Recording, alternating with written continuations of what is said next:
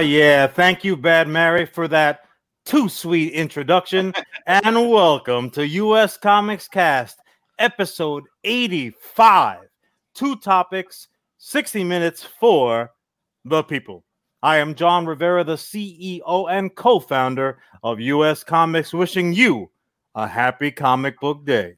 And if this motherfucker's the CEO, that makes me the COO, Charlie Rivera. Some people like to call me Boom Boom. Some call me Disaster Room. Some call me Master Blaster. But as long as you don't call me late for the podcast on Wednesdays that you're watching, my intro time's up. All I know is that Charlie is indeed the boss of Bartertown, and that's a fact. We are joined by the only man to exit when 2 men enter the Thunderdome, Nick motherfucking Attanasio, friend of the program. Nick, thank you so much for joining us, brother. Oh, it is my absolute pleasure to join you guys. Thank you for asking me. I can't wait. Nick is on loan to us from Clarkson University, where he does all the unmentionables, mops the hallways, doing like math problems on the wall, like my man Will. Yeah. Just recruiting till they're filled up to the rafters. And he does this all with all of his awesome 80s knowledge. I don't know how your haircut fits so well with a fucking brain that big. It's as you might know, as some of you might know, I'm also CEO and founder of Handsome Incorporated. Damn straight. Yeah, and so you have to keep the hair looking just right at all times to promote handsome all over the world. That's true. He's a co-founder, founding member, just a paragon of everything that Handsome Inc. stands for. I myself am a card-carrying member. Underneath this coif is just perfect. Take my word for it. Charlie wears his coif on his chin, so he is aspiring. I represent that triple XL chapter. He does. We bring it on. It's the chapter we don't discuss publicly. No, we don't talk about them. They're kind of like lambda. Yes. Except that their dues are much, much higher. For one reason or another. I like to think that we're disavowed like Tom Cruise in every other Mission Impossible movie. That's the Triple X chapter of Handsome Inc. Your mission is a panty raid. If it fails, we will not acknowledge your existence. And I appreciate the lambda reference, because there's a lot in our topics today. Revenge of the Nerds is a movie we can discuss in detail. So people better sit down, because there's gonna be some head shaking, cringe-worthy stuff on the agenda, boy, oh boy. Well, before we hit that timer and before we hand it over to my brother to start with this first segment this week, I have to call a flag on a play. Already? Because look, we just talked about Handsome Inc. Already there's a flag on the play. Look at this handsome, studly motherfucker, and then look at his room. Look at that. No, not you, John. You tried to mature your shit up. I got confused. Don't pretend people don't know. All of a sudden, pops are hidden. Now this leather-bound book, that smell of mahogany. Meanwhile, look at No, you shut your mouth. I got a birthday coming up. I need to, represent. You shut your old ass up, because look at Nick in his Save Ferris t-shirt. He got a Beavers jersey on the wall like he's turning into Teen Wolf. Motherfucker has a 12-pack like he's Finn Balor from the WWE. Misleading girls. Unbelievable, this since guy. 83. This piece of shit picks up a girl. And I know now he's taken and blah, blah, blah. But when he was young and reckless, bringing a girl home to his giant VHS Charlie 80s collection. Is just how dare you mislead? Going to town on that new relationship pillow, man. With a double-bladed axe, like he's running, like he is the DM, putting us, everyone else, in precarious situations that he knows he can get out of with his axe. Jeez Louise, Charlie just lighting fires all over town. I find it. I was supposed to own the nerdy shit. Beavers. He got the Rocky trunks on the wall. I see Back to the Future memorabilia. I see what he's doing. Yeah, you can't have all the categories, Nick. You can't have all of it. And here I am trying to display it, but obviously I can't tell my left from my right on his camera screen. So I'm trying to show you the Teen Wolf stuff, and I'm like, yes. Here it is. That's the soda's party. That's the soda's party. There are university professionals. Maybe handsome, but not smart.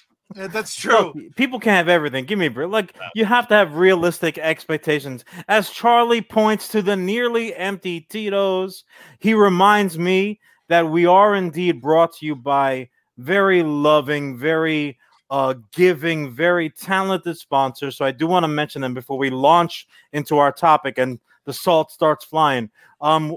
Bringing us in with the Tulsa Tones, Bad Mary themselves. Guys, do yourselves a favor. Don't wait for our weekly installment to listen to your Bad Mary.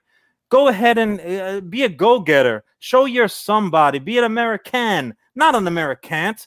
Go to @BadMaryBand on Facebook, on Twitter, on Instagram. Check out everything that they have there. They do they do all kinds of specials. You'll see them performing live.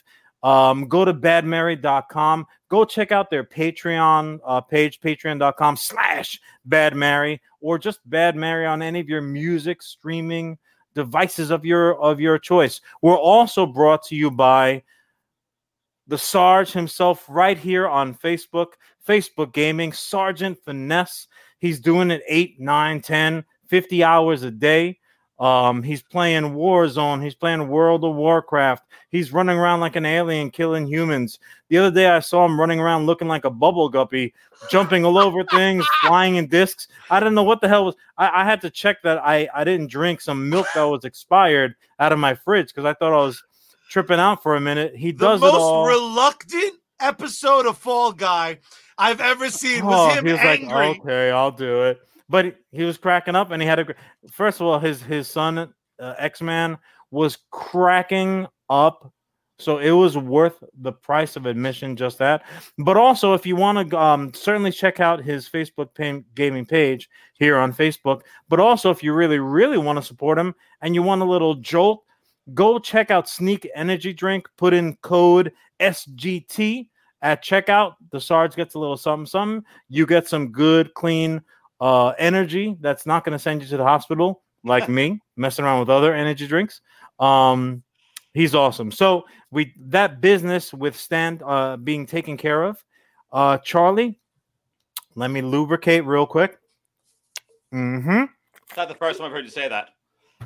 Nor the last, my friend. Charlie, start my time, son. Time has begun. Okay. It's gonna get a little day after the beach salty in here. After this segment, you're gonna need a shower. I guarantee you, because you're gonna be caked up, not able to move, and questioning some of your decisions and commentary of the past. Good idea, Nick. Knock it back.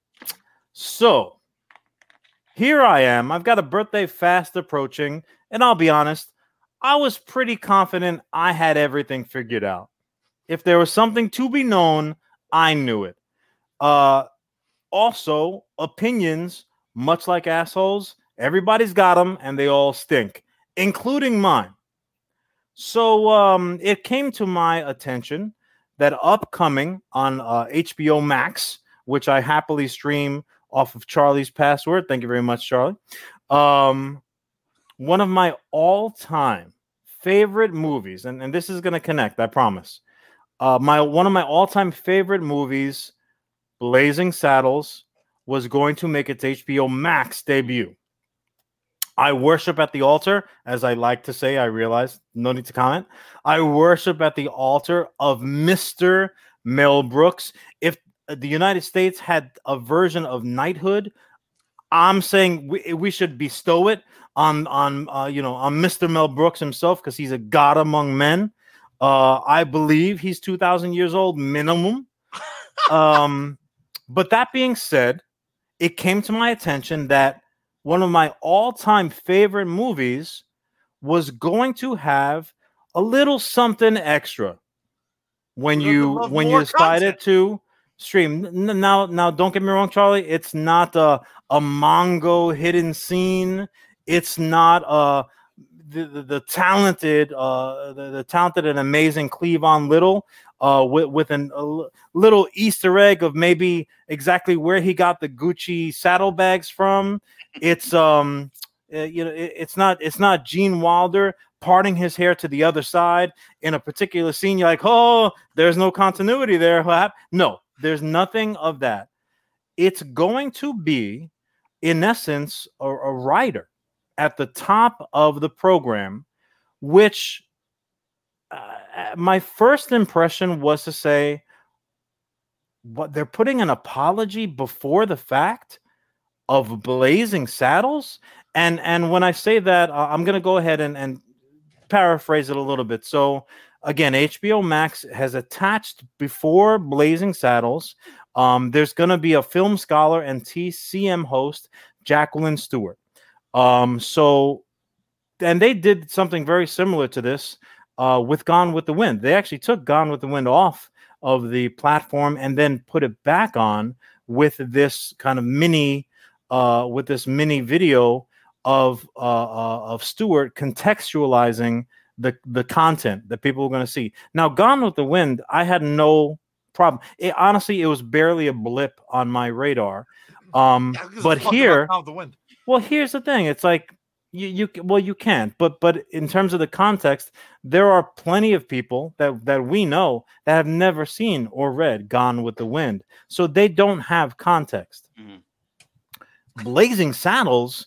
Everyone. I would put institution. I would put good money on the fact that not only has everyone in my circle seen it, but can properly quote it for the most part. Like, we could go through the majority, certainly the three of us, we can go through the majority of the movie, exchanging quote for quote in order. Am I wrong? Nope. Yeah. That's accurate. Head on. So the sheriff's a so here we are. And we're getting something similar, and basically, again, I'm paraphrasing. Don't let this prevent you. Well, it shouldn't prevent you from going to watch it because it's all valid. But basically, the idea was for anyone who's coming to Blazing Saddles for the first time, that this was going to give some context. That even though the movie uses very harsh and hateful language, that it's not done in a harsh or hateful way. On the contrary, that they're depicting narrow-minded, ignorant bigots in the movie comedically. We're making fun of the collective.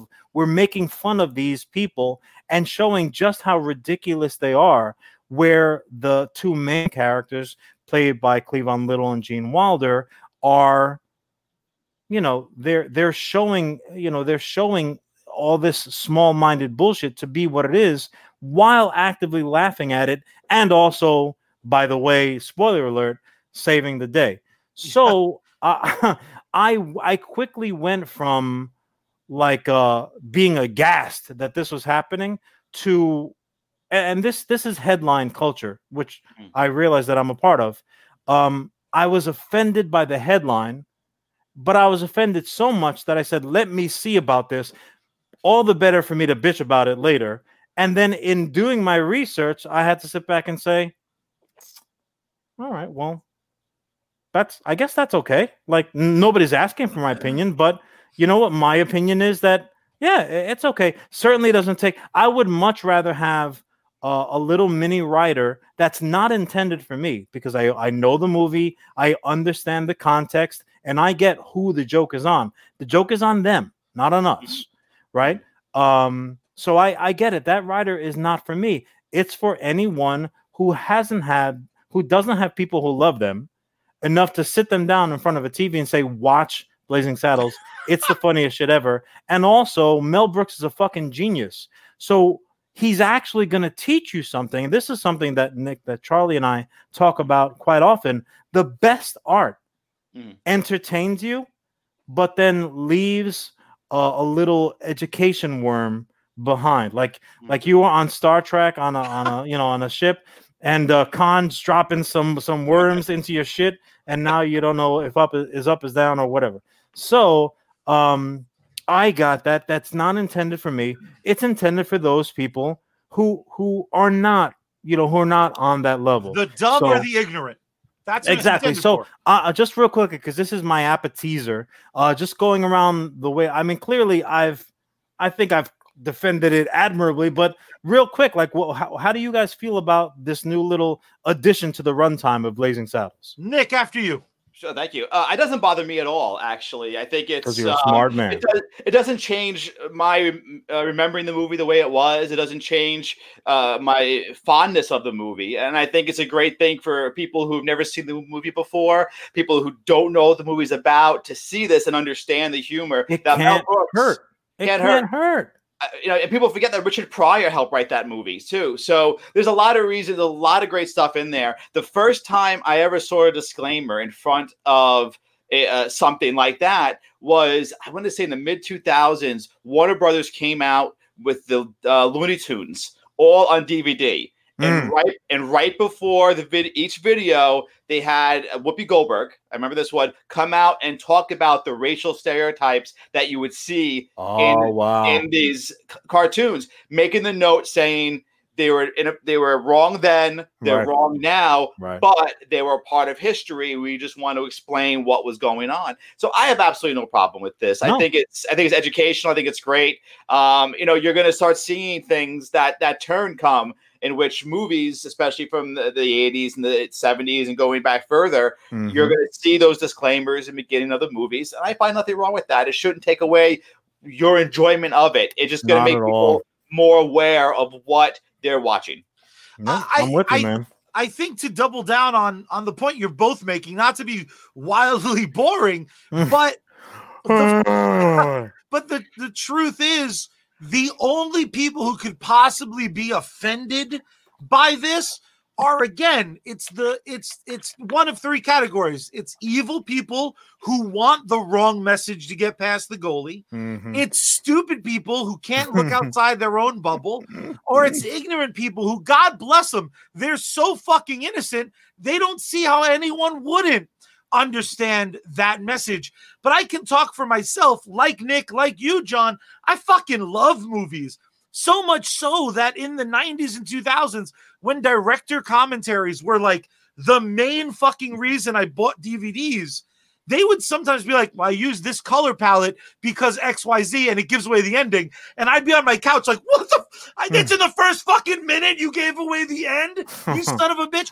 So if you watched the director commentary before you seen the movie? I already saw the movie in theaters 12 times. Okay. Like when I saw the fucking Matrix, I was 20 viewings deep when I got that DVD. I didn't fucking need to see Neo's adventure. I needed to hear the Wachowski sisters explain what the fuck drugs they were on. But it was on sale for $2, so you were gonna own it. I was gonna own a few copies of it. Yeah, and you do like literally every version that came out. Like, I need a new one. I kind of want. I want every movie now to have like a quick disclaimer. Be like Ferris Bueller's Day Off. Be like, he's kind of a dick. Movie, like just hit us with some facts. It's not cool to not listen to your parents. All right, kids, here's the movie. Well, yeah, and you know what? You guys, again, more eloquent than I and quicker, which everyone appreciates. You have 2 minutes left in your segment. Yeah, that's all. I'm going to use them all, but I'm going to use 0:30. So don't worry about it. But that being said, and I think we can all agree on that. And I think after this, we're all going to be watching Blazing Saddles on HBO. Fuck yeah. I'm watching that bitch right now. But one thought leads me to another. Leads me to two thoughts. The first thought being, painting with broad strokes is problematic. In art, if you're painting your room, or certainly when you're battling social issues through art contextually, right? So because I feel this way about Blazing Saddles, that doesn't mean that I feel this way about other variations of the same theme. If somebody says, hey, you know that thing you love? There's a few problems that maybe you didn't think about it. And it's as offensive as that. Like real, like kitty cat, soft baby puppy fur level. Like, hey, you know what? You love this thing. Maybe it's not really that perfect. Do you ever think of that? And I'm taking out like machetes and slapping on brass knucks, and I'm ready to go to town, because what we do with things we love is we defend them violently and without thinking. Like, we don't take a moment. And I'll just speak for myself. I apologize for generalizing. I don't punch ever. Charlie will tell you, even if you're a child, I don't punch, I counterpunch. Mm. But they call me Johnny Over the Top at the office, and that's a true story. I counterpunch hard, and I do it reflectively. I don't often think like, maybe I should just take this one on the chin, Rock. Maybe Apollo doesn't need this overhand because he's going to have an issue with Drago pretty soon. So something came across my desk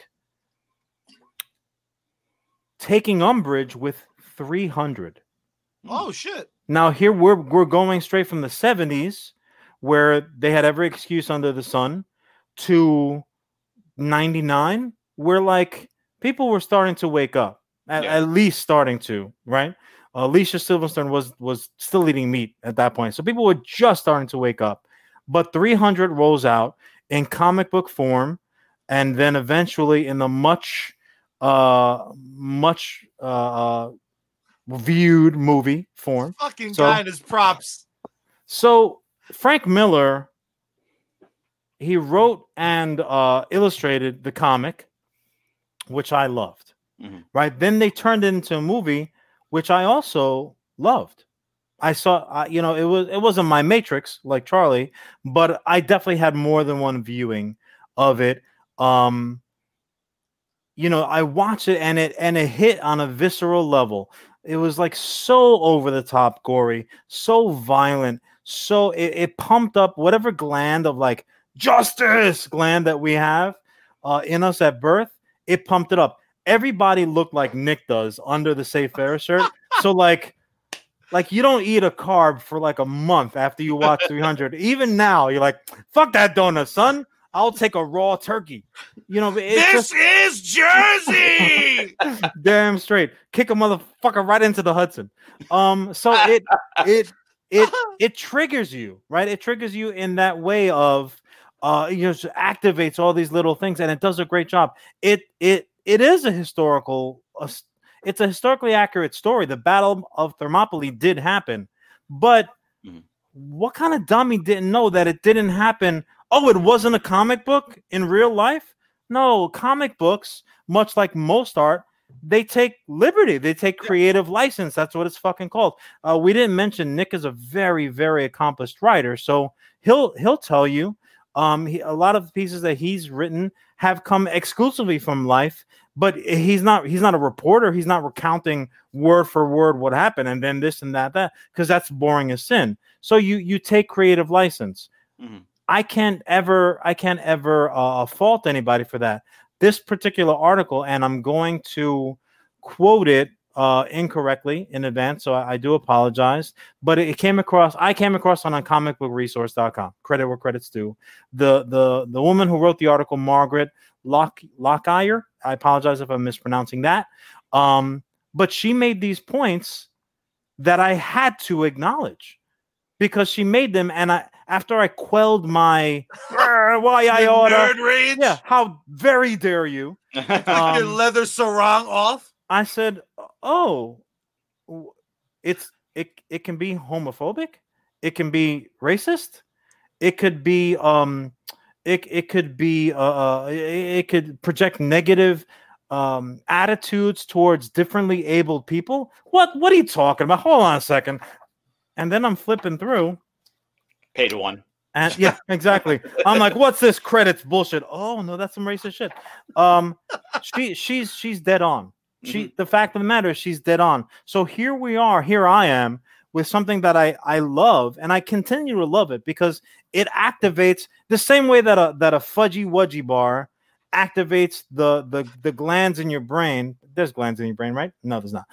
It activates the activity that says you love this thing. That shit is still there. Yeah. However, now I can look at it and say, well, the movie, probably more people are familiar with the movie, and the movie, it kind of has certain racist overtones of white versus black, actually, that the comic doesn't have. Because if you flip to the comic, the Greeks look Greek, like they look Greek, whereas in the movie, the Greeks look like, they were just fucking skiing in the Swiss Alps for the most part. You have Australians and Magneto's running around with no shirt on, and it was like an Aryan army, and we're like rooting for them. Yeah, get the dark-skinned invaders, and you don't even realize that has been triggered in you. Now, all that being said, I still love it. Yeah. I'll watch it if it's on. I'll read it. I'll probably read this tonight. Read myself to bed. However, I'll read it and watch it with a little, could have done this, could have done that. And Frank Miller, in retrospect, I'm sure would agree. Like, he would probably do certain things differently. Wait, so you can't, sorry to interrupt, you can't. No, please. You can't separate that then. So now watching this, I was going to get to something. I know before we started this, we were talking about Revenge of the Nerds, and I was going to go back into that because do it. I'm gonna throw it to you right now, Nick. So here is something that I love that I can admit to myself, because again, just to be very clear, nobody has asked me my opinion about this. And I don't want it to be redone and fixed. That's my ultimate point, because one of the things, like, just go a little bit backwards before I hand it off, I promise. And Charlie, you can extend time if you need to for yourself. One of the things that you often will hear about things like Blazing Saddles is this like prevailing attitude of wah wah wah. You could never make Blazing Saddles now. Oh, how fucking astute. You dumb sucker butt. Of course you couldn't make it now. Fucking morons. Why would you? Yeah. That's like somebody saying you couldn't paint the Mona Lisa now. You don't have to, asshead. It's already been painted. Blazing Saddles has already been made. Blazing Saddles is perfect for what it is. It's funny as fuck. It does teach you that racism is bad, ultimately, even though it's using terrible language and terrible scenarios and hateful situations. But by using them to his advantage, Mel Brooks and Cleavon Little and Gene Wilder, they taught us something. We didn't know we were being taught something, but they did. They made us less of assholes than what we really are, right? They're responsible for reducing that portion. Now, that being... Yeah, I mean, it was hard work. They're very talented people. But that being said, you don't have to you would never have to remake Blazing Saddles. But could you put together a new 300? I guess. I mean, the Battle of Thermopylae has been retold in a lot of different formats. I don't think they're going to add a writer onto the beginning of 300 when it pops on. But when you're watching it, you can think, at least for a minute, in between the gore fest and the Schwarzes just hanging out all over the place, and and the 17 rows of abs. You're like, I didn't know that. How do they have that many? That doesn't seem. That must be CGI. The thoughts can be in there where you're like, you know what, Leonidas, you played my man kind of dirty, bro. And maybe if you hadn't done that, maybe they wouldn't have found the goat pass and all your men fucking died, because 300 soldiers holding off an army is a fucking miracle. It didn't have to have a tragic ending, potentially. Like, if you're just looking at it narrative form. So you can watch Blazing Saddles and not need a writer or take it. It doesn't affect you. You can watch or read 300 and acknowledge that it's not perfect. And we aspire towards perfection when we wake up in the morning, but none of us, I think, really expect it. So it's challenging to attribute that to everything else in our life, to work and to relationships and to entertainment. This better be perfect, or else it's not going to be perfect. And some things are more perfect or less perfect than others, but you love what you love. But acknowledge it. Don't stick your head in the sand, pretend that it doesn't happen. So for me, it's 300 is my example of that. Like, not perfect, but I still love it. But I can still say this is wrong and that's wrong and this could be fixed and blah, blah, blah. So I'm going to hand it over to you, Nick. Do you have a love that's imperfect in your life? Oh, I have plenty, because, again, I always bring everything back to the 80s. If you look at 80s movies growing up... The entire decade could fall into that category. Basically, I mean, every movie, there was racism, there's sexism, there's everything and all that. And it doesn't change my love of those movies still. I could look back now as an adult and go, wow, I didn't see that, thinking of Ghostbusters, how Ernie Hudson's character is so thrown away, he's not even on the poster, and he's a great character. Twice. Twice. Both movies, they do not acknowledge him. Exactly. But so a movie that has, I felt, gotten a lot of sting in the later years is Revenge of the Nerds. A movie that I love. I love Revenge of the Nerds. I think it's one of the funniest 80s movies out there. I could watch it over and over again. I do watch it a lot. But it's a movie that, unfortunately, if you watch it now with newer eyes, it doesn't really age well. And there's an argument. So I'm on on social media. There's a 80s group chat that I'm part of. Of course you are. Of course I am. I'm part of it. He started it. No, I didn't start this one. Someone else did. I will admit. But I love it because there are so many movies I didn't even know existed that I was able to learn about, and then also get by right away because I'm crazy. But we were having a discussion on that page about Revenge of the Nerds, and I wrote, "Love this movie, but unfortunately, some moments don't really age well." And there was one gentleman on there who took strong offense to that, to the point where he came very combative and very challenging about what didn't age well. And so I brought up, we were having a discussion. And I said, rape? Well, basically, this guy doesn't realize that. What's a little bit of rape among friends? But even before I get into the rape part, I'm going to put it in quotes because it wasn't intended to be one, but it comes off that way. The context wasn't rape. Yeah. But I said the shenanigans. I'll put the word shenanigans for that the hijinks. The hijinks the fraternity does. The idea that the one black character is also gay. That the Lambda fraternity is basically this. It's the tough black characters who who looked at as tough thugs. That idea. But then you have the scene in which Poindexter is tricking Betty Monroe until having oral sex, and it's the scene wasn't written to be that way. The writers have even said that it was written to be almost comical in a way, but the writers themselves have admitted that scene does not play well. They regret the scene and would not do it today. But the individual I was talking to could not take that. In his mind, saying that took the movie away from him. It took away his memories of it. And I remember going back and forth. No sense. It doesn't. And I remember going back and forth with this gentleman, and I kept saying, and I finally gave up because it came to the point. What's the point?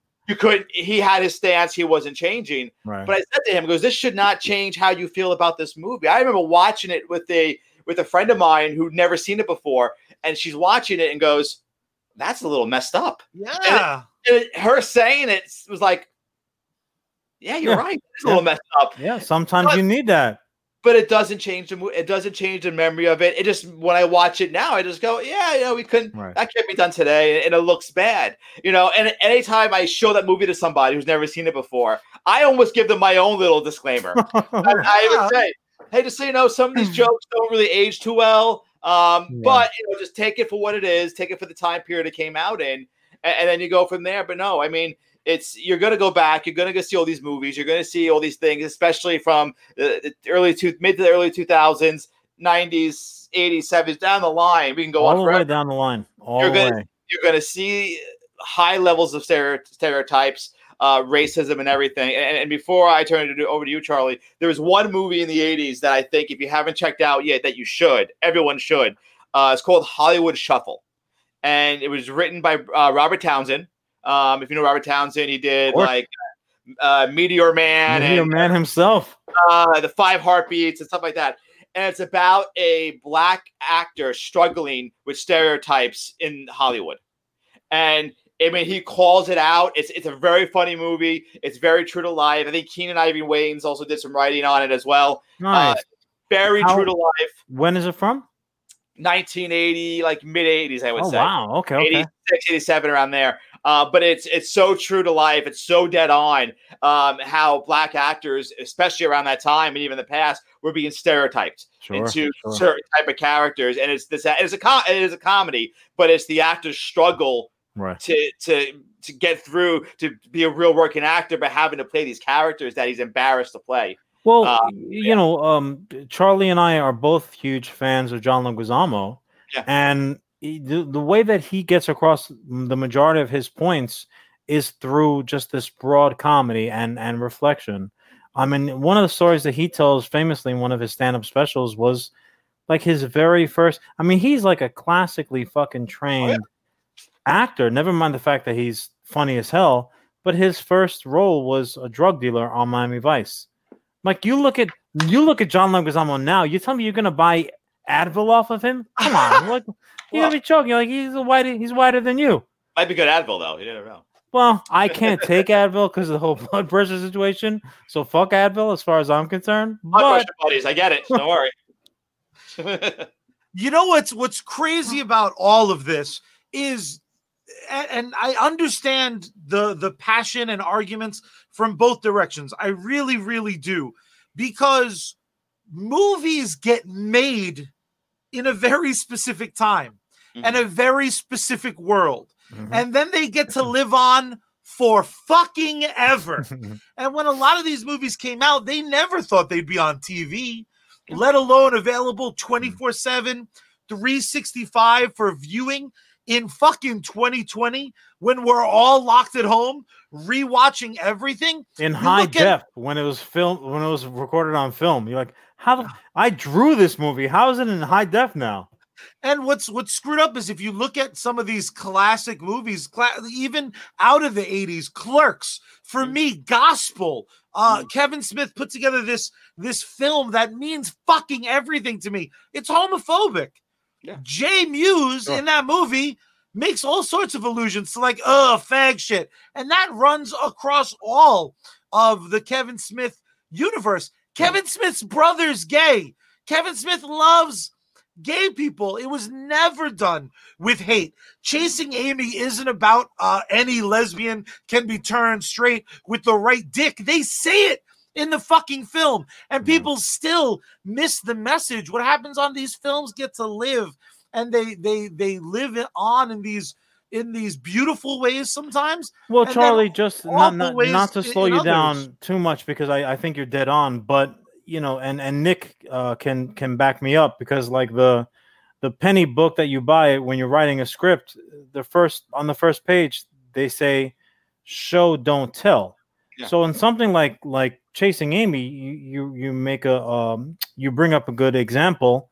Even if the point was not, well, you can fix a lesbian with just some deep dicking. If people didn't get it.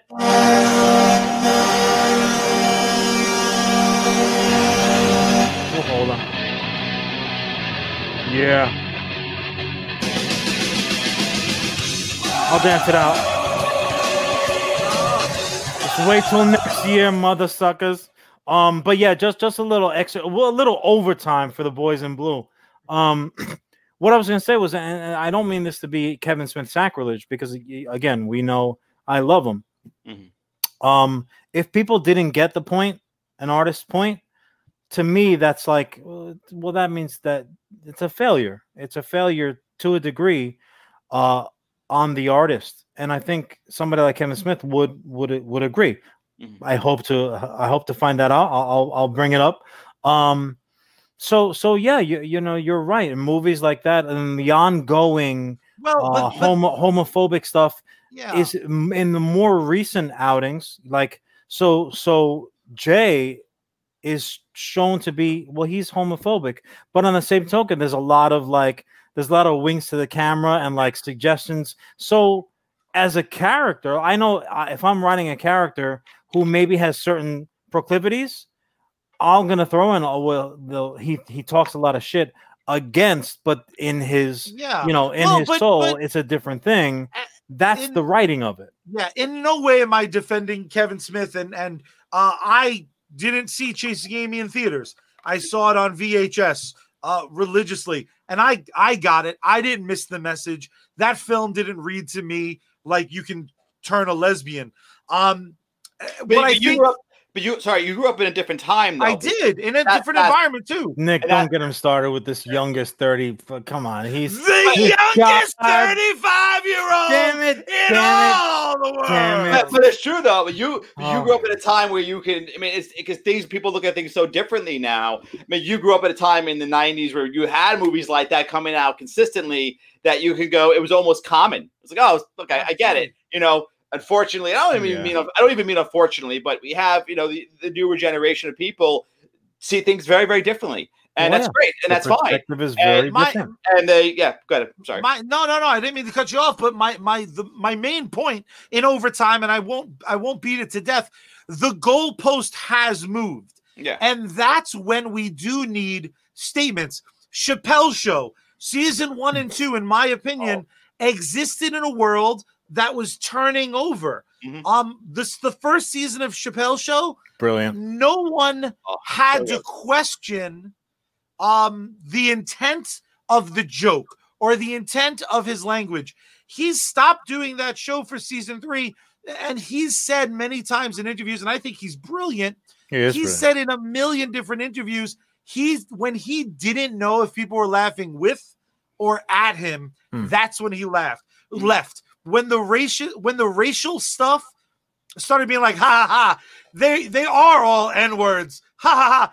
The minute someone laughs too hard at not the punchline, the goalpost moved. Sure. And he's a great example because his comedy is completely his voice. And he very clearly has made it known in specials and in interviews that he's not necessarily comfortable with gay relationships, but a person who learned under his tree, a great comedian. I don't know if their business is out there, but a great talent is gay, and it's known, and Chappelle knows, and this is one of his main people under him, someone he actively gets paid and puts in the limelight so that they can do their message. That's also a slippery slope because that does kind of reek of I don't hate Kryptonians. Some of my best friends are Kryptonians. No, it does. I'm not saying that. And I've never heard him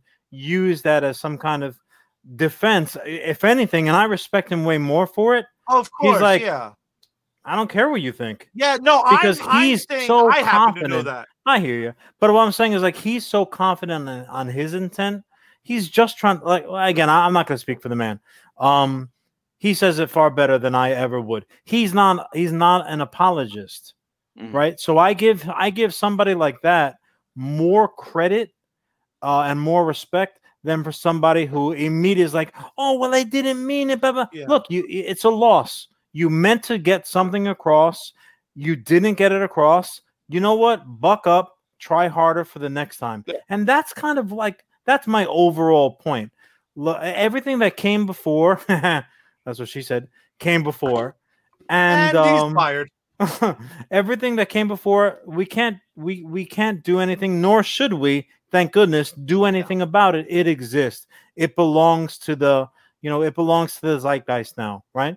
All we can do is refocus anything that we're going to put out there, a la US Comics, all inclusive all the time.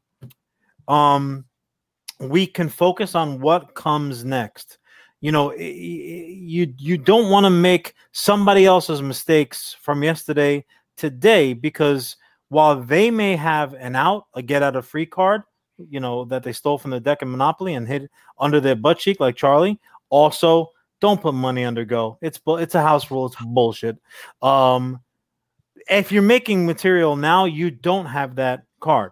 No, you don't have Charlie taking cards from the deck. So fuck off. And like Nick, I love movies from the 80s and 90s, and I love that shit. But the world is what it is. And if I don't start fucking seeing people with my ethnic background on fucking TV, I am gonna fucking lose my mind, because that time's passe. You're not dressing up an Italian and calling him a Puerto Rican on my watch Nick, any fucking more. Doesn't mean I don't think West Side Story rips. Nick, I do. I think pass. That shit's great. Nick can pass. We'll get a little arroz con condole and it's over for him. He's all the way in, dude. So Well, Nick, I'm gonna get you I'm sorry, I don't watch Telemundo. I'll fucking show you Telemundo, motherfucker. I don't speak Spanish either. I don't know what they're saying, but I know they're bomb piece weather women. Is more Italian than Nick. I swear to Christ. Just I don't know in the fact where that I we got really him love from. pizza. The But gray hair kind of messed everything up. So, but we are right here in kind of the middle because my long-winded ass brother. Yeah, sorry about that. Just the worst. Just had to blah blah blah blah. But it's time for unsolicited advertisements. Yes. This is the point in every episode where we talk about shit that's near and dear to our heart. This week, I want to talk about the newest addition in my life. That is my baby boy, Jameson Ray, came into my life by way of the Adoption Center. You can follow the Adoption Center on Instagram or Facebook. They get dogs from all around the United States, and they help people find their children. In essence, they're furry children. They're four-legged children for the most part, but they are absolutely amazing. It's a completely reputable. I'm a big fan of Adopt, Don't Shop. Fantastic company. You follow them on Facebook and Instagram, and they periodically put up groups of dogs that are available for adoption. You go ahead and you express your interest. You're then vetted. You do some paperwork, and if you're compatible, you got yourself a new buddy to keep you up all night. But God damn it, is Jameson Ray just worth every sleepless night. Adoption Center on Facebook and Instagram. Trust me, you can't go wrong. If you're looking for a fur baby in your life, we're all quarantining. We're home a lot. Maybe it's time for you to have a new addition. If that time is right for you, Adoption Center, Facebook and Instagram. That's my plug of the week. That's a good one, Charlie. That is a good one. So for my plug of the week, this is one of those things that comes along so infrequently. And we talked about kind of if some is good, more is obviously better. I'm a big proponent of long form storytelling. I think that you can get a lot more across to your audience. And I'm so grateful that somebody agrees with me because good friends of ours and of the program, Chris D'Amato and Louis Aquilar, have adapted. They've adapted their New York City International Fringe Festival bomb piece. And Nick will tell you these credentials mean something. These guys are award-winning playwrights. They're adapting their piece from the festival, The Information War. That's right. It's a complete takeoff off of Psychopath from the Info Wars. Alex Jones, what a nut job. This is the type of guy that if a writer came up with him, you'd get your head shakes. You're like, look, he's funny. He's great to laugh at. He's just completely unbelievable. You got to tone him down a little bit. Except this guy is friggin' real. So, our buddies, Chris. Don't listen to U.S. Comics Cast. There's aliens from the moon. They're dumping the podcast into the river and turning the frogs gay. All right, Alex. I don't watch Telemundo. You need to get on board because Alex Jones definitely does. So in any case, they've adapted this play into an upcoming 10-episode series.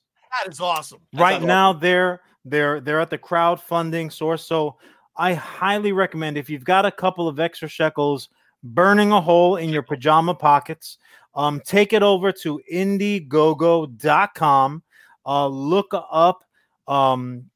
them up. The Information War is the name of the project. They made an awesome video to introduce it and explain it. I'll just give you the short form of it. Again, it's been adapted into a 10-episode web series. I'm going to do it a disservice, so I'm just going to go ahead and read it. So here we are, America present day, the age of misinformation. Madness has besieged the nation. What is fact? What is fake news? One thing is certain, there's a war on for your mind. Famed alt-right conspiracy theorist and radio personality Alex Jones has made an excellent living for himself, capitalizing on the fears and paranoia of an increasingly divided populace. From his InfoWars studio in Austin, Texas, Alex is not only going to foil the globalist scheme to poison, cripple, and enslave the population, but he's going to sell you bottles of super male vitality, which Nick is on, and caveman true paleo formula bone broth, which I currently drinking right now. While he does it, little does Alex know that the frenetic fervor he has whipped up among his followers, alliteration, has physically manifested itself into something dark, powerful, and very alive. A great evil has birthed into the earthly realm, and Mr. Jones is about to be thrust to the front lines of a new kind of war where his wealth, marriage, sanity, and our entire civilization hang in the balance. If that's not a fucking plug of all plugs, I don't know what is. Guys, go to Indiegogo. Check out their page at InfoWar Show on Facebook, on Twitter. You won't be disappointed. I personally vouch for the Teehees. Do it. Give them some money. I fucking love it. Anything to plug, Nick? Oh man, let me think. I'm going to make this 80s related, so I will plug 1983. 1983. Great year. No, I'm going to plug a fantastic documentary. You can get it on. It was on Netflix. I don't know if it is anymore, but I know you can find it on Amazon. It's called Electric Boogaloo: The History of Cannon Films. Hell yes, that's amazing. If you want to learn, Cannon Films came out in the they were 70s, but mostly in the 80s. They made some of the worst movies ever made, but some of the best at the same time. You know, the Masters of the Universe and Breakin' 1 and 2 and all those movies. And it's a fantastic documentary. And over the top, baby. Over the top. And great documentary. Turn it backward. Great documentry. I switch. I bought it a few years ago at a whim. I'm like, oh, this looks cool. I'll buy it. And it's one that I watch consistently. You can get it on iTunes as well. I think it's like maybe $10. But check that documentary out. It's fantastic. It really covers a great decade of movies and movies that you love that was so bad that you love them. And I'm sure a lot of them are racially insensitive. So absolutely, we'll go into the topic that we were talking about. Get your notebook out. Start taking taking little notes for yourself. Speaking of Dynamite tie-in, you see that shit? That's a professional. I'm gonna piggyback on him. Speaking of racially insensitive documentaries, let's keep this movie talk happening. Oh shit! Okay. God knows I love it. I got so much shit from last week's episode because I once again mentioned how excited I am for the 21st of August when Bill and Ted 3 comes to my Do you home. have points in this friggin' movie? Every episode for like the last 3 months. I pre-ordered it today. $25. It's gonna get mailed to my house the moment it's printed. I will be probably spending between $25 and $125 when they finally show me what they're gonna charge for my home viewing. But it got me looking at the movie slate, and I started noticing something for the first time in recent memory. I'm a big I like to bitch. It's just fun. It's fun to It's just fucking. It's a good time sometimes. And you're really good at it. I get why Twitter exists. I totally get it. With that being said, I started looking at the sequels coming out, and instead of my normal grimace, like when Dark Knight Rises was 9 hours long and fucking nothing happened, except they were like, the cop's name is Robin because Robin's a bird. Fuck you. You would just said that no Robin existed. Nolan, fuck you, buddy. Fuck you, pal. I'd rather watch Batman. Unless you want to direct a U.S. Comics movie, then you're the shit. You're the best. Do 4 of them. It could be boring, the last one, as long as the middle one makes all the money. You could flip shit upside down. It's fine. We got all kinds of budget. What I realized was there's a shit ton of sequels coming out, and they reek of awesome. And they expand the multiverse of fucking time and space because what's old is new again. And a lot of these movies that maybe had questionable beginnings now have a fucking chance to get everything right in a 2021, 2022 sort of way. So I want you guys to let me know if am I the only one excited? Let's start. Obviously, Bill and Ted. If you don't want Bill and Ted to come out and make all the money, you're my enemy. So let's move on to Coming to America 2, hot off the heels of Dolomite Is My Name. Great movie. Great flick. Great. Good. Oh, so good on Netflix. Mm. It just rips. So we have Eddie Murphy and the director from Dolomite Is My Name, Craig Brewer, teaming up, Coming to America 2. Are you guys ready to get your McDowells on? I'm excited. I'm excited. I'm looking in that movie. I'm looking forward to seeing Wesley Snipes in that, and whatever character he's going to play, because he's going to be crazy. So, and I'm hoping he's Blade somehow. I know it's not going to happen, but I am Coming to America. That's one. That's a big one. That's what I'm looking forward to. What about All you, I have Johnny? to say is, yes, fuck you too. I can't wait. This is one of those movies. To be. I don't care to a certain degree. I don't care what happens to any of the main characters. I don't care if they've stayed together, who hasn't been hit by a pack of hippopotamus. I just need sexual chocolate in my life. I just that boy good. I need it. I can't wait for this movie. This is a movie that came dangerously close to being remade. Yeah. And now on the outside of the end of the world, we're finally having people do the logical fucking thing. Rocky has 95 sequels. Why the hell not just sequelize? Or John, a few weeks ago, coined the phrase, the reroute, where you take a character from a movie you love from the past and you make Ferris Bueller 2, but it's about that bomb piece girlfriend he definitely didn't stay with. Because at some point she was like, get your ass off that float, sucker motherfucker. Nick, you're as a child of the 80s and as a devotee, how fucking brilliant. How brilliant am I? The reroute. Not a reboot. I like that. Not a remake. Yeah. Reroute. I like that idea. I like that concept. I've actually always liked that concept of taking a character, minor character from the story and changing seeing where they go. And the focus, yeah. And some movies have actually done that. There have been a few movies out there that have taken, and again, 80s, that have taken the minor character in the story and the sequel is them, is the character. Let me test the Nick knowledge of the 80s. So we all know that Red Sonja is kind of an unofficial spin-off of Conan.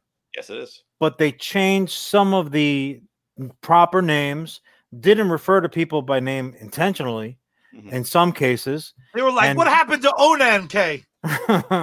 Like, where's you-know-who? But also, there's been a long-standing rumor that Red Scorpion was like an unofficial spin-off off of What Happened to Drago, but certain names were changed, code names are used. Now, I heard it. I was like, I love that. In much the same way that I was like, yeah, no, the Emperor was Vader's dad, right? Like, secretly. Just because you want something to be true doesn't mean, we're not going to have the last season of Game of Thrones happen here. Well, it didn't end the way I thought it should, so that sucked. No, it was just fast, asshole, because these people have other job offers. Get over yourself. Canonically, I think all the Stallone movies are the same guy. I mean, there's YouTube has a great thing in which the movie Snowpiercer, people think Snowpiercer is a sequel to Willy Wonka or Charlie and the Chocolate Factory. Yeah. And the connection's actually really good. I fucking support it.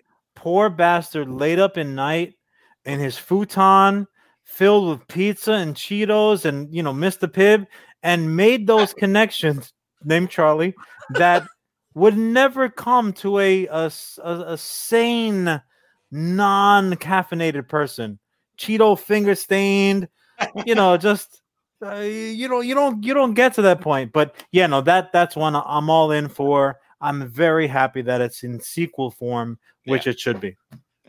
Talking about both Wesley Snipes and Sly Stallone, Demolition Man 2. In May, Stallone said, this shit's happening. I would watch a whole movie just about the 3 seashells. Everyone knows what a mark for Stallone I am. That needed to be an after the credits extra scene. Like, what's with the 3 seashells, man? It's like, come on, man. It's freeze people in a cryo jail. Fine. Have the police all wearing biker shorts. Fine. That's great. Taco Bell wins the franchise wars. I'm all in. That's not a problem. But what's with the seashells? Help me, Lord Jesus. You use the 2 to like grab the poop. No, stop it. You don't clamp on the poop. Two. What's the matter with you? Nick, Demolition Man 2. How excited? Not as excited as you two are, obviously. 1993 falls out of your expertise. Well, I'll be honest with you. After '89, I don't know movies exist. So, but no, the old ending of movies in '89. After Batman, I'm like, there's something else. That's it. No, I mean, listen, I'm a Stallone mark as well. I named my dog Rocky, so come on, you can't go better than that. But no, I'd watch it, but it might be one of those like, oh, it's on Netflix. Okay. It might be. Who knows? This one might be too new, but 1991's The Rocketeer is getting a sequel from Disney. John, Rock-a-fucking-teer? The most underrated superhero movie ever? Yes. Yeah, you know that I'm down for The Rocketeer. I love it because it was one of those. It's simultaneously a 90s movie, but also like a throwback to the to the Hollywoodland era of swashbuckling adventures. I mean, half the characters were tropes of that era. So, and I'm a big fan of both. I love that. Matter of fact, if I'm not mistaken, don't they have an animated sequel kind of going, like an episodic sequel? Correct. It takes place is it in modern his daughter, day, or it's just a female young Rocketeer? It's someone's daughter, but I haven't seen it because it's not aimed at adults from what I can tell. Yeah, but all the bronies out there will tell you that doesn't really matter. Doesn't matter. And I'm looking at Charlie when I say that. But yeah, I'm all in. I love me some Rocketeer. Love him. I would mean, I'm sorry to interrupt, but no, please. What is, and I might have talked to you guys off. You better interrupt in this fucking war zone. You have to interrupt if you're going to be heard. Well, I'm going to bring up a big sequel coming out, I guess, relatively soon. One that I know you two are going to love. But your thoughts on it? Ghostbusters Afterlife. Oh, the vapors. Dude, I can't wait. I can't wait. Everything about, I'm going to hand it over to Charlie because Charlie has exclusive dominion. I'm just like on the outside waiting for some table droppings. I'm nowhere near as huge a fan as Charlie. The way that it's being handled is fucking, to me, it's speaking to my level of fandom about it, because they're not saying here's Ghostbusters 3. Here's not, what we got in 2016, a complete reimagining of it. Here is a continuation. That's it. Honestly, it is. That's almost a reroute. However, it's using characters that we haven't met yet. Honestly, as far as I could tell, the only recurring character, not looking at IMDb, is Ecto. It's a reroute. Yeah. So by definition, I love it. I'm ready. Chopped up. I don't think I was emotionally ready for a Ghostbusters 3 that went back. It looks, I have to judge it by how it looks because I don't fucking know. This shit looks like a movie. Well, it doesn't look like a comedy. It looks like it's taking itself damn serious without the baggage of being overtly serious. There's like a kid's like, again, I can only go by the context clues of the trailer, but there's a kid trying to get the Ecto to work, and it doesn't seem like he's trying to get that car to work to like go bust ghosts. It kind of looks like motherfucker wants to take a joyride. Yeah. Paul Rudd's when you inclusion- spend as much time in the Upside Down as he has, give him a fucking break. Like, just take the keys, buckle up, don't touch any of the proton packs in the back. Paul Rudd, just clearly playing Nick, the obsessed like fanboy. Yeah, and I think he's an educator also. So this is it works out. I hope that they're cutting you a check, bro. It is loosely based on me. I just didn't want to tell you guys that. So I've always had that feeling.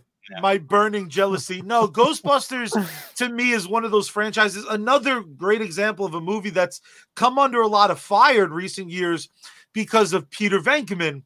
And I had to like explain to someone, be like, filmmakers, like, it's not a documentary. The filmmaker has to get some shit across, and bitches love Peter. Like, that's the point. He's not necessarily tricking girls in as much as like at the time. We love the character of Peter Venkman because he's a dick. Yeah. But he's a dick.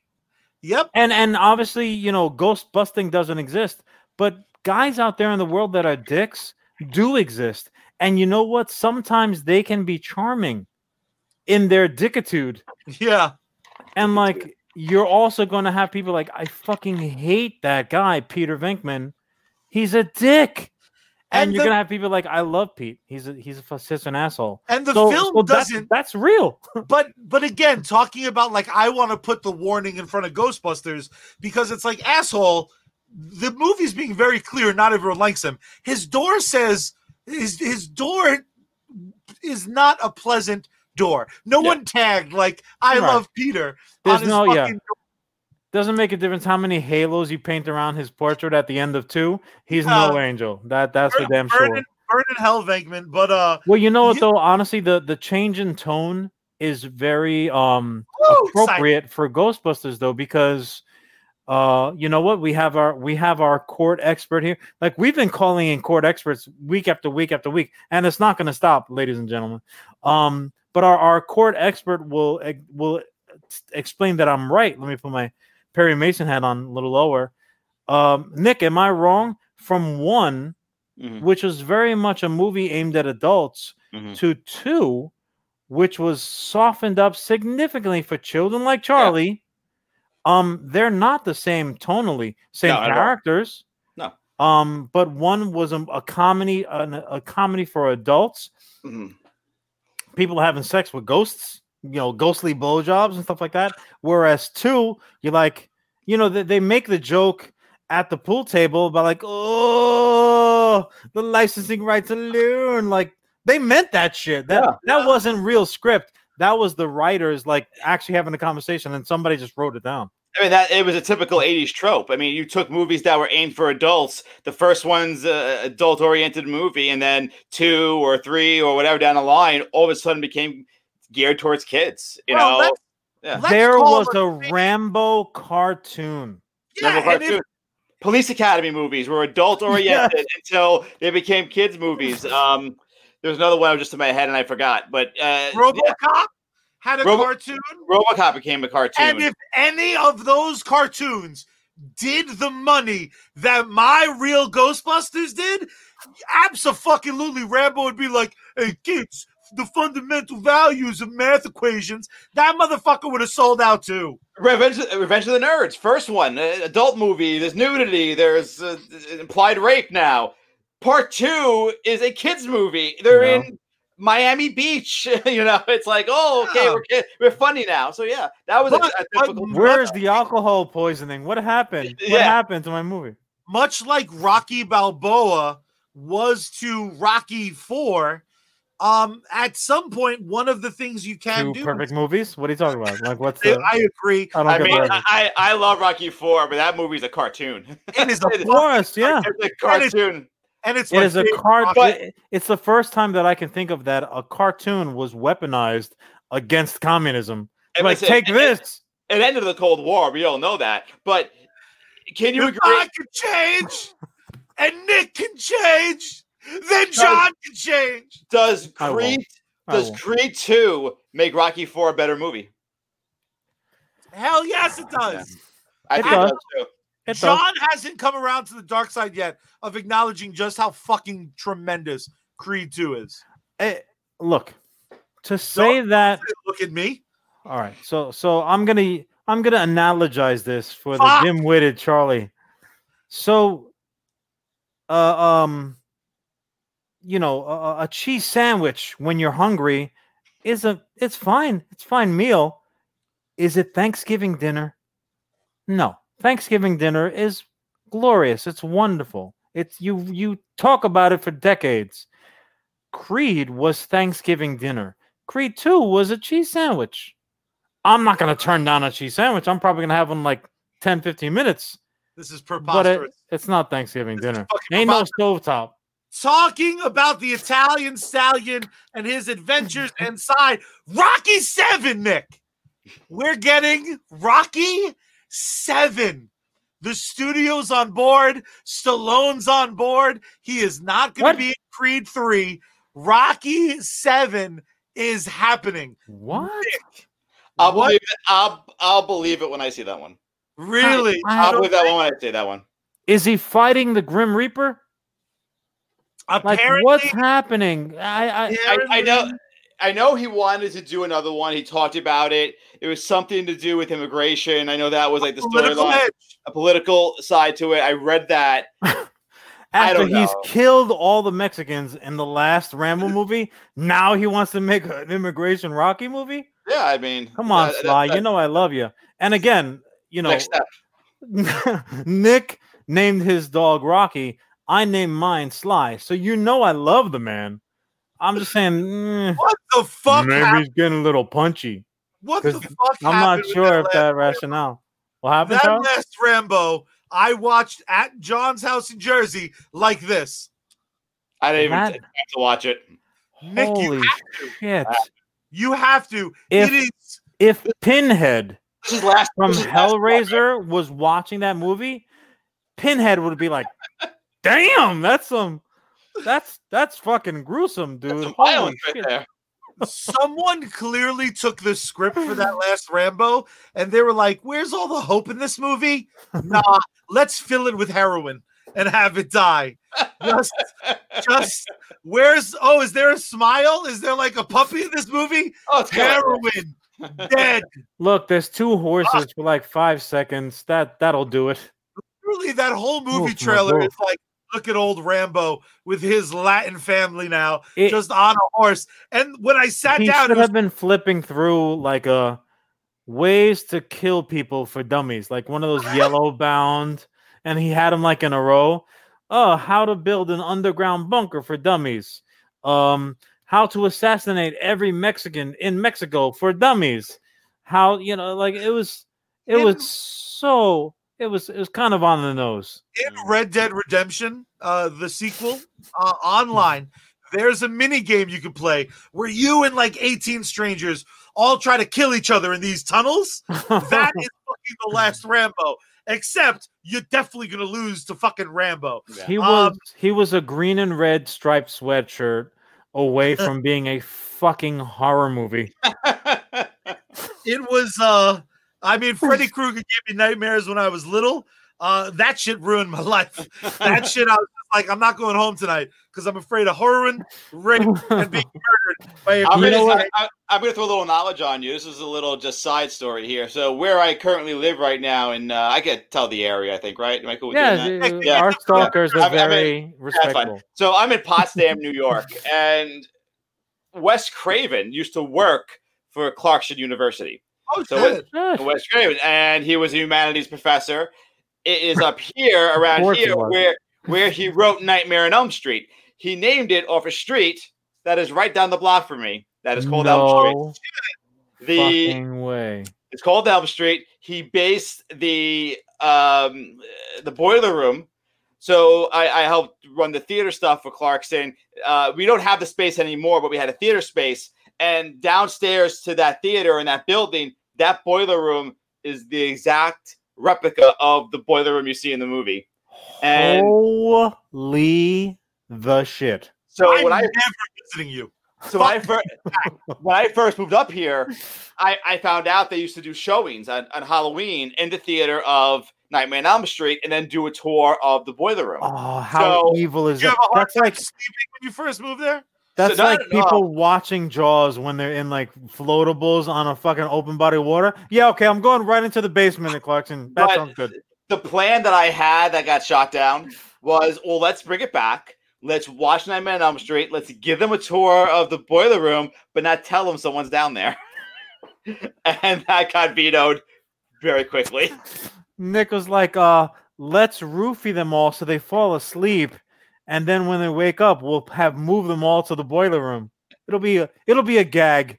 It'll be a hoot and a holler. Let's trick them into thinking they're hanging out with their boyfriend. But surprise, it's a nerd. The fuck's wrong with you, Nick? A few chuckles. There's only been a few chuckles. I thought you were Darth Vader. That would have been better. That would have been better. You saw what I look like at the end of Return of the Jedi. I look like Billy Joel playing the harmonica. You're not looking for that. Terrible. I love you, Billy. Top I love Gun you, Billy. 2.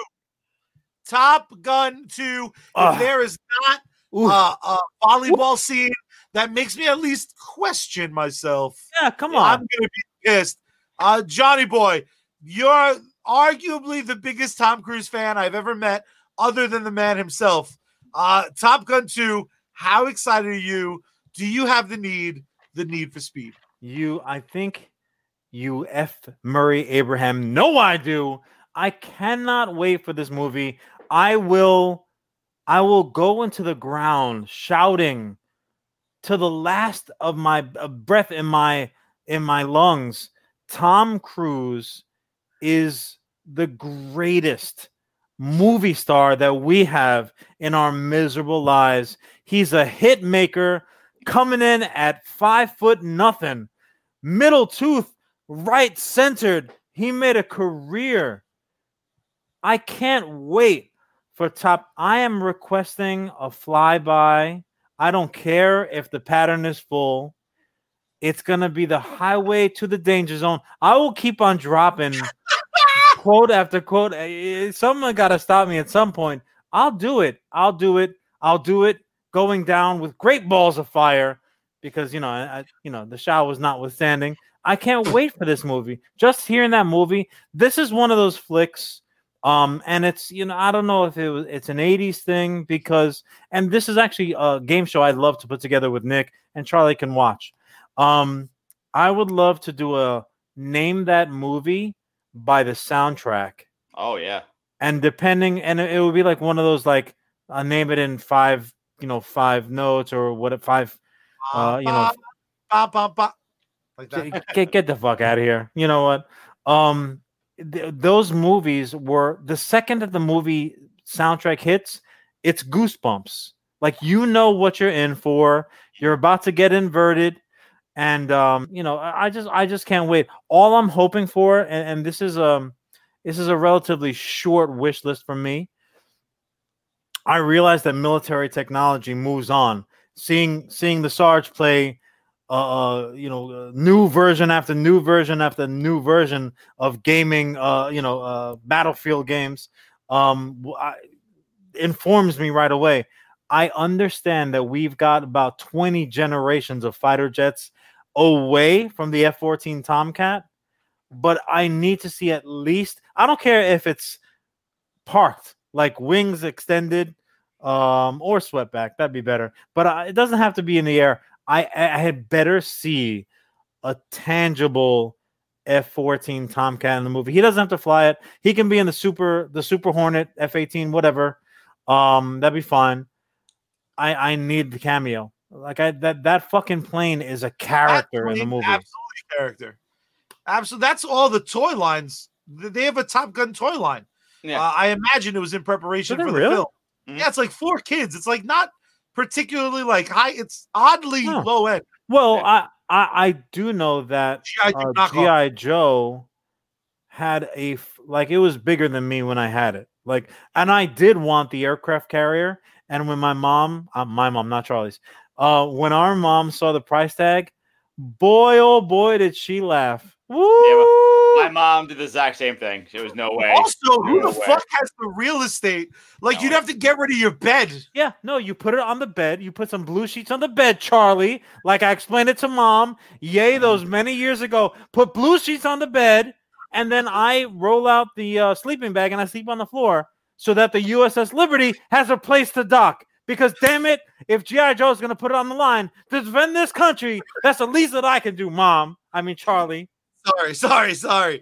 So with all those amazing, I'm going to name drop one more, but then I have a question for you guys. RoboCop. They're finally giving RoboCop a proper sequel. RoboCop returns. Now, this was greenlit after Terminator Dark Fate. They thought was going to make all the money. It didn't. Sorry about that. But it's happening. It should be released next year. Hopefully COVID didn't push it back too far. I'm frothing at the mouth. But with all those amazing 80s films and early 90s films that are getting sequels, Nick, I got to ask you, with only 3 minutes left on the clock, and that's all for all of us, so 2 minutes really. What's an 80s movie you're desperate to see a sequel for? I finally have Ghostbusters Afterlife. What do you want as sequel bait? You know, I'm going to pick a weird one. I'm going to say Starman. Shocking.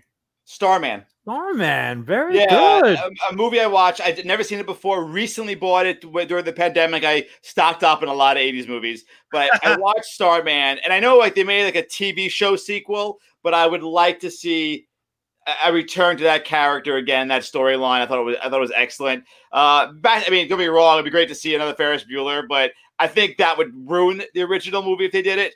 But Starman would be my choice. Very nice. John, what about you? I know that I'm up against the clock, but I can't just give you one, so I'm going to give you two in rapid succession. I want another vehicle from my man Tom. I want Legend 2. I want, clearly, you know, Tim Curry's got another one in him, I know. Slap the horns on, Darkness, where is it? He doesn't have it. It doesn't have it. He's got it. CGI, Nick. It's fine. We'll do what we got to do. I love him. We'll make it happen, bro. The budget's good. But also I'm desperate to see a new Last Starfighter. Oh, okay, yeah.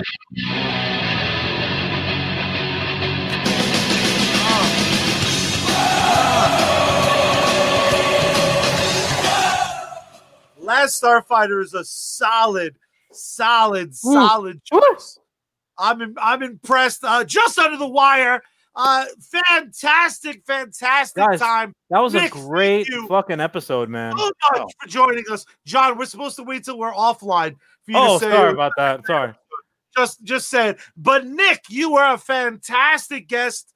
Hell of an expert.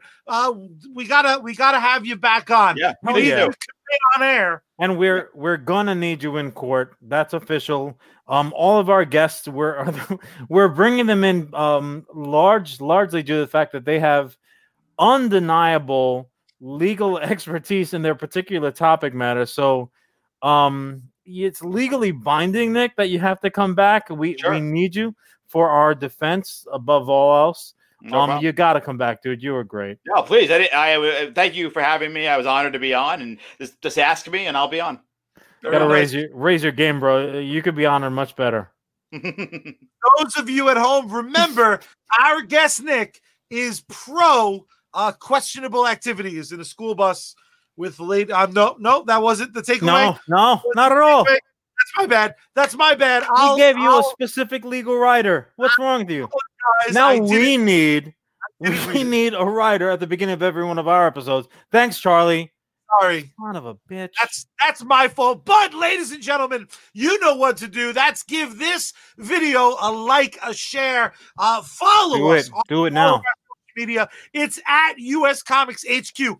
I know what some of you eagle-eyed viewers on Facebook are saying right now. You're saying, the Griffin logo looks different. That's right, sucker, because that's the social media icons instead of the stars. I'm getting that shit printed on a shirt because I thought John put it together, and it's so goddamn clever. But Facebook, YouTube, Twitter, Instagram, all of it is at US Comics HQ, where you can see us every single Wednesday night, right around 8 o'clock. You can look at our beautiful faces. You can see this week the man, myth, legend, Nick. You'll see him again. So make sure you follow us. There's like all sorts of alerts you can do so that you get our stuff in your news feed first. And it's a race to triple digits. Ooh, baby. If you're going to get on board, baby, get on board now. Now is the time. You can also hear this in audio-only form every single Wednesday morning. It is released U.S. Comics Cast anywhere you can hear a podcast. I want you guys to do me a huge, huge, huge favor, and that's tell someone about the show. Even if you hate them, you guys can have something you like each other about. And it'll make them a better person. You'll have more stuff to talk to them about. That shit's just a Come fact. on, mending fences. For Nick, for the CEO, John, I, of course, am Charlie the COO. And there's only one way we end U.S. Comics Cast, and it's not with a goodbye. It's not with well wishes. It's with, right now, I'm going to give you one freebie. I'm going to tell your ass to wear a mask, stupid idiot. But, John, how do we really end every single episode of U.S. Comics Cast? It's in here someplace. Oh, that's right. Bad Mary, take us out. Oh! I've had enough of your motor mouth and I'm sick of all your shit. This grandstand deal won't ever stop and we don't want to deal with it. So you're loading up your gallons on but you're just shooting blanks. Well, pat yourself on your spineless back because I'm giving you no thanks. Everyone knows, they know that you mug around like you're on this show, but you don't even care. Everybody likes to talk too much. Spill inventory all while eating lunch. Bashing on your keyboard like you're the fucking king. Everybody likes to talk too much. Reboot, sequel, I don't care. How is everything again?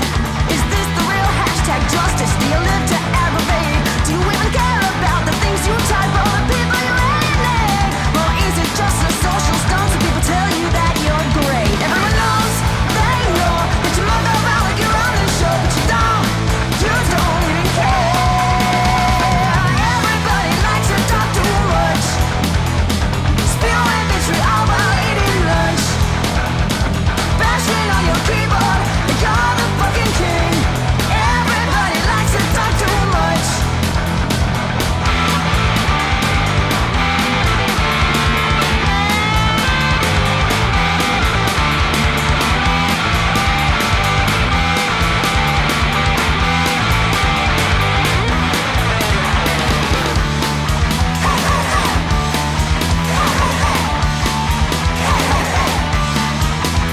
Everyone knows, they know that you mug around like you're on the show, but you don't even care.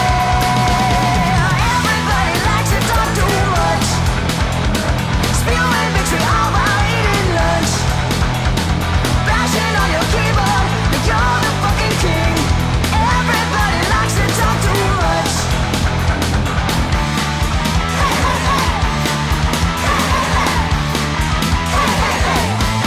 Shut the fuck up.